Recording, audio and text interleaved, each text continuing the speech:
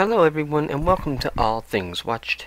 In this video we are going to talk about episode 1 of the brand new Netflix original anime series, which is titled Blue-Eyed Samurai or Blue-Eye Samurai, and episode 1 was actually titled Hammerscale.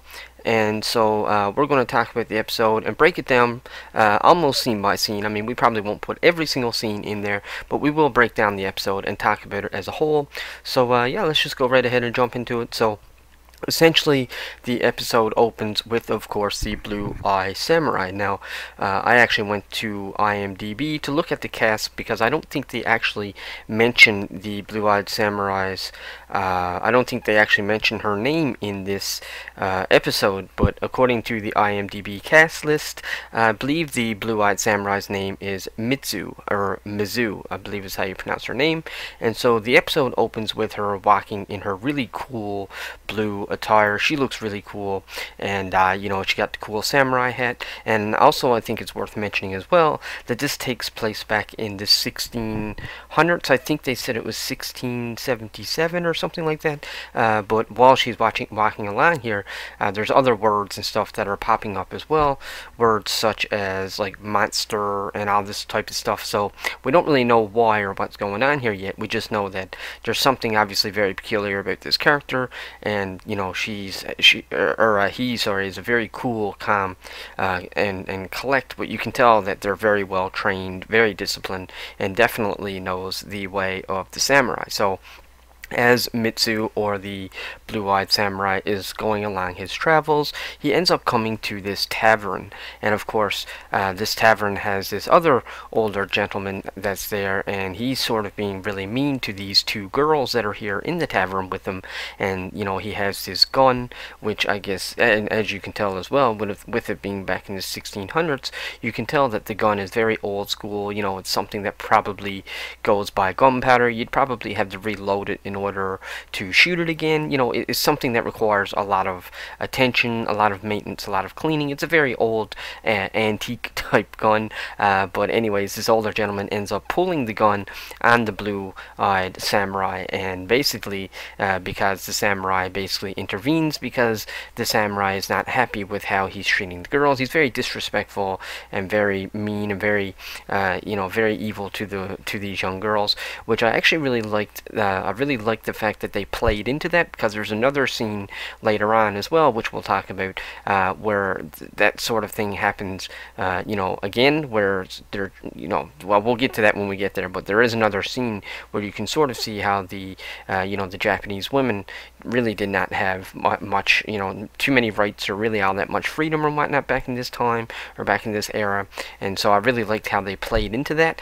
I really liked how they didn't shy away from that. They really showed it what it was. Now, right from the very beginning, I will say, you know, like right from the very first scene, I kind of figured that this samurai was going to end up being a girl, just because of how high-pitched the voice was. You know, they kept calling him boy and man and stuff in this first episode as it was going on, but it was pretty clear and pretty obvious to me that this was not a man, it was a woman. And of course, by the time we get to the end of this episode, it is revealed that this person is a woman. So anyways, there's, you know, so the samurai has a huge confrontation with this gentleman. It's very bloody, very gory. This show does not hold back. This is an adult rated R series. There is nudity, there is blood, there is gore, so keep that in mind if you're watching it. Don't watch this anime around children. But you know, that's the part of what makes anime so great, is that you do have to have that blood and gore, and sometimes even a little bit of nudity. You don't really have to have the nudity, but you know, I always appreciate it when they don't shy away from it, as long as it's used in a way that actually, you know, actually suits the story. And in this case, it does suit the story. So anyways, the samurai ends up carrying on now, and along his travels, he ends up meeting this friend, this guy. I can't remember what this gentleman's name is, but according to the IMDb, I'm not 100% sure if his name is, if he's going to end up being Ringo or Seki or Seka, or no, actually I think he is Ringo, now that I'm thinking about it. I think this character's name is Ringo, but anyways, he ends up following the samurai, and and he's kind of like, telling the samurai, telling Mitsu that he wants to, tag along, that he's okay with calling her master. He wants her to train him. Now at this point, like I said, they're still calling Mitsu a man and a boy. It hasn't technically been revealed yet that he is actually a she, but like I said, it was very obvious right from the very get-go. But it was really funny to see their interactions and their relationship, especially with how their relationship ends up going by the end of this episode. I thought it was really funny. Ringo, assuming this is Ringo, like I said, I don't recall them ever actually using names in this first episode, but I'm just going by the cast list. But Ringo is very funny. This character is hilarious, and he really wants to join the samurai, and the samurai's like, nope, not happening. So the samurai ends up tying him to a tree, which I just thought was absolutely hilarious. Now, we end up going back then and getting our very first real, true flashback, and we learn that Mitsu, as a child, or Mizu, Mitsu ends up, or maybe it's pronounced Miyu. I'm not 100% sure how to pronounce it, but I'm going to call it Mitsu or Miyu, and you can tell that this child was very much bullied, and they do sort of give you a little bit of hints as to why. You learn in this scene that she's actually an orphan, so obviously her parents are no longer alive, or at least she's not living with them, and so we don't really know what happened yet, because we haven't got that much backstory. This is pretty early on into the episode, and plus this is only the first episode of the series, so we don't really have a whole lot of backstory yet. We just know that Mizu or Miyu is actually an orphan right now. So we don't really know why, but we just know that she was bullied, which actually is also sort of makes sense when you go back to the first image that we showed at the very beginning of the episode, when she's on her journey, walking in her attire. The words are coming up, monster, and that kind of stuff. So so right from the very get-go, she's been bullied, and she is an orphan. So then we come to the next scene, which is still in the flashback, which I thought was a very peculiar scene, because it shows like a blue asteroid which sort of lands and crashes into the Earth, and on this asteroid there's this sort of element, or there's a new element or a new type of mineral or metal that sort of lands here on this asteroid. And so Mitsu and her adopted father, I guess you would say, who's actually blind, sort of her, what she actually calls him, sword father, I believe she calls him. They end up taking this meteorite back home with them, because Sword Father is actually a swordsman. He's a blacksmith, and he creates weapons, and so they're going to try to utilize this new mineral, this new form of metal, to create a sword, because it would probably be a lot stronger than anything that we have on Earth. And so that was really cool. It's just really nice to see their relationship and whatnot. So then we go back to the present day now, and this is the scene that I was talking about earlier, how they do a really good job at leaning into the fact that the Japanese women never really had any rights back in these days of the samurai, and this woman ends up getting refused because she doesn't have her husband with him.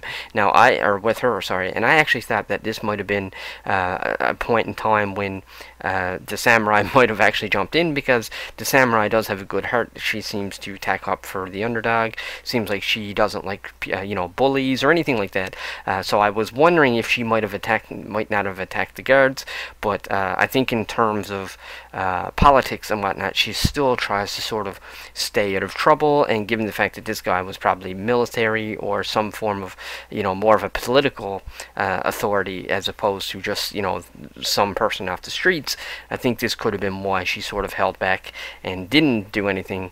But that doesn't mean that something like this won't happen again in the future. That doesn't mean that she won't confront this person in the future or whatnot. I'm not really sure. Maybe it was just them simply showing that the Japanese women did not have any rights back then. But either way, I really loved that scene. It was a little bit hard to watch, because your heart, you really feel for the Japanese woman here, because she really needs to get through, but this guard will not let her. I also think it's worth mentioning as well, the animation in this movie is really, really good. It looks really good. It's very clean, very crisp, and you know, and the way they speak and everything is, it looks really well. It's very crisp, very clean, and the writing is very well too. So then finally, the samurai ends up getting into town, getting past the guard, and she ends up finding these three people that have these symbol on their, you know, they sort of have like a dojo crest or some form of, you know, emblem on their suits. And so Miyu or Mitsu ends up asking them, you know, hey, can you point me to the right direction of the dojo? And of course they do. They tell her that it's, you know, at first they don't. At first they sort of, you know, they're sort of conflicted by the fact that, you know, they don't know the person, and they probably think that they're better trained than she is, even though we learned very quickly when she actually gets to the dojo that she's pretty well able to take them all on all at the same time. But anyways, they tell her to go and look for, you know, the dojo is up next to, you know, a puppet type thing, like there's someone that's doing like a puppet show or whatnot. And so of course she ends up going there, and she finds the puppet show, and they end up telling her, or they end up leading her to a brothel. Now this is once again where she ends up meeting up with the character that I think is called Ringo. And so while she's here at this brothel, she sort of, this is a really funny moment, and this is why Ringo has a really funny moment, especially at the very end of the episode. But she asks them, you know, how much would it cost for you to take Ringo in, and basically, you know, so that she could get away to distract him. And so they actually end up taking him in, and it's just an absolutely hilarious scene. You know, I can't show it here on YouTube, but of course it is a brothel, and there are two naked Japanese women in front of him, and they're and they're like, you know, talking about their bodies and whatnot, and he's just like peaches. He just says something called, he says the word peaches, which they come back to later on. But it was so funny to see that, and his expression. He's definitely the heart of the show, and he really has a lot of comedy. Also, he has no hands as well, which makes me think he must have, you know, lost his hands either in battle, or maybe he got caught stealing or something like that. So I do hope that eventually they show the backstory of Ringo, and I do think that they will. We just haven't learned it yet in this episode, but either way, he was definitely the heart of this episode. Excuse me. He was absolutely hilarious, and I really enjoyed seeing him, and his character was just so funny and so fun to watch as well. So then we carry on, and then we're introduced to these two characters, which are brand new characters. We don't really know who they are at this moment in time. All we know is that this is a father and a daughter, and their relationship is a little rocky at best. You know, he sort of wants her to marry, you know, and given that old tradition, you know, of the way it was back then, he's technically supposed to choose who she marries and whatnot. And of course, she's very picky over who it is. You know, she doesn't really want to just marry anybody. She wants to, you know, she's very specific, and she sort of manipulates her father a little bit by saying, you know, well, I only want, you know, I want to live close to you. I don't want someone that's, you know, sort of rich or anything. I want someone who sort of grew up in sort of like a slummy, not slummy, but in a very, you know, unformal, very non-formal life. You know, he grew up as a farmer, had to deal with pigs and whatnot, but, you know, I guess her father was already rich and whatnot, and already very recognized with his own dojo by the time that she comes around, because he sort of implies that, you know, in their conversation, he's like, you know, you don't really know what it's like to grow up poor, so, you know, you've only ever had everything. And so she sort of manipulates him in a way of accepting someone that she already, it seems like she already knows who she wants, but she's afraid that the father won't accept it, so she sort of manipulates him into accepting the person that she, you know, you can tell she already knows who she wants, and that other person, I think, already wants her as well, which actually, now that I'm thinking about it, they do reveal that in the story, in this episode, when they go and exchange gifts. He gives her, like, some kind of, you know, you could tell it's a very poor type gift, and she gives him gold because she's in this rich formal life. But her father was not always like that, so it was really cool to see that as well. And they're really playing into the Japanese culture, which I thought was really appropriate for this type of anime. And so then we go back to the samurai, and now later on you end up learning that the father and daughter and the person that she ends up being with are people and members of this dojo. And so she gets here and she comes in. They finally let her in. It takes Miyu or Mitsu some time to actually convince them to let her in, because she tells this dojo that she needs to speak to the master and that she has a personal message that she can only deliver personally. She has to see him. She has to go there and actually deliver it. And of course, this causes a little bit of conflict, but eventually, she sort of gets through to him to some degree, but they never truly actually allows her to go and see the master and whatnot. So then we end up getting another flashback, and I really like this flashback because it shows Seki. I think his name is Seki, who's the blind man, and it shows him teaching her to become a blacksmith, so she knows how to wield weapons, she knows how to make weapons, and obviously she knows how to use weapons too, which we already know from her little fight and her little brawl back at the bar. And so then we still in a flashback, but this time when she's a little bit older, then they show her actually using the weapons, and she's actually training, and this is the first time that Seki sort of figures out what she's doing, and he catches her training and tells her that it's okay and that she can train by the night. And this is also then when we get the backstory about what really happened to her mother, and we learn that her mother, they call them white demons, which is simply the white man. So it seems like her mother was potentially raped by a few white male figures, and of course, which means that Mitsu, or the blue-eyed samurai, comes from her mom being raped by the white man. And so to some degree, I guess you can say, if you were to compare this to something like Game of Thrones, this would basically make her like a bastard child. She's, in the eyes of the Japanese people, she's an illegitimate child, which is why at the beginning of the episode, the words are coming up that she's a monster, she's a fraud, she can't be taken serious, and that no man would ever look at her and whatnot. So, but this is why, because she's frowned upon, because she is a mixed race. She's not full Japanese, and that's a big deal for these people during this time. And so that's basically why she was referred to as a monster. So then they go back to the present day, and now the dojo has basically getting sick and tired of her still being there and not leaving, and still being consistent about delivering the message to the master. And so they end up basically end up attacking her and fighting her. And of course, we know that she is an absolute boss. They don't stand a chance. She literally destroys them all. Now, at first, she's really only fighting like apprentices, pupils, and students, which are really not that powerful. They're not like the master. They're not like her. She gets through them very easily, breaking their teeth, their bones, very bloody, very gory, and whatnot. And then, so as the fight escalates, then they end up going and getting this other dude,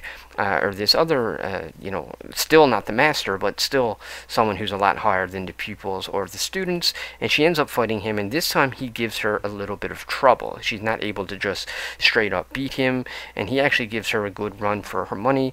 And so the fight continues, and they end up taking the fight outside. And when she gets outside, we learn that she is actually fighting, the blue-eyed samurai is actually fighting with all of her weights still on, which is how she used to train as a child as well. So once she takes the weights off, which is something that used to happen a lot in Dragon Ball Z as well. If you ever watched that anime, Goku used to oftentimes train with weights. Not just Goku, but Gohan, Vegeta, all those characters.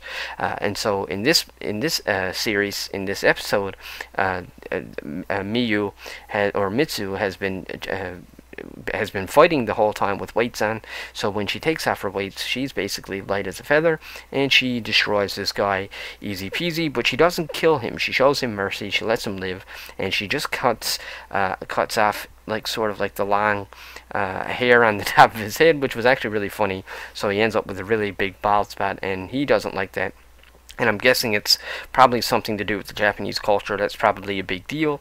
It's probably a part of his training and whatnot. So, but I just thought it was really funny that she ended up doing that. And so once he ends up losing this battle, then this dojo ends up sending out these 4 warriors, which I would assume are very highly decorated and very highly trained assassins or something like that, to go after Mitsu and to go and chase down the blue-eyed samurai.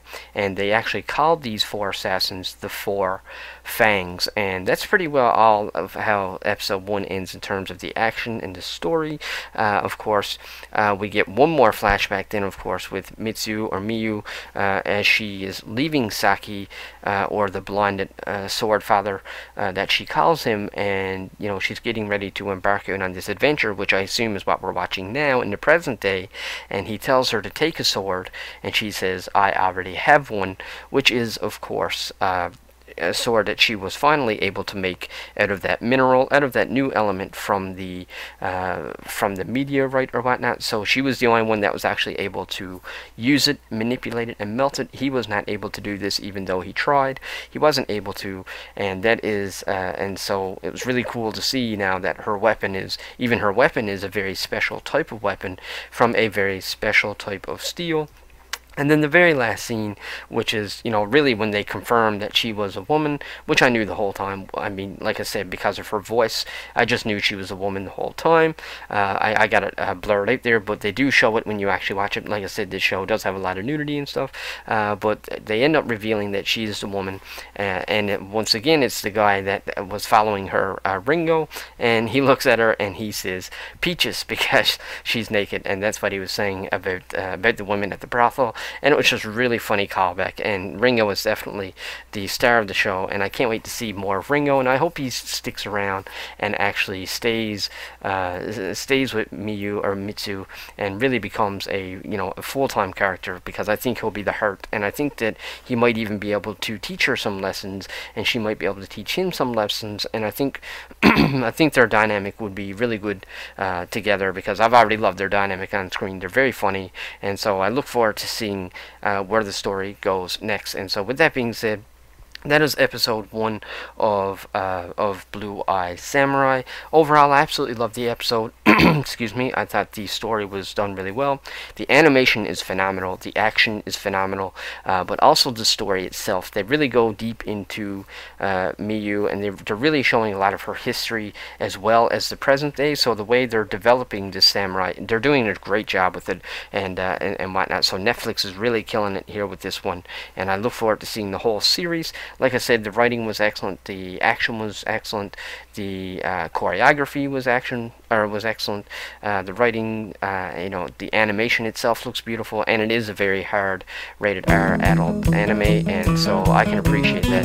And like I said, I can't wait to see where it goes next. And that's pretty well all I got. So that's my review for episode 1 of Blue Eyed Samurai.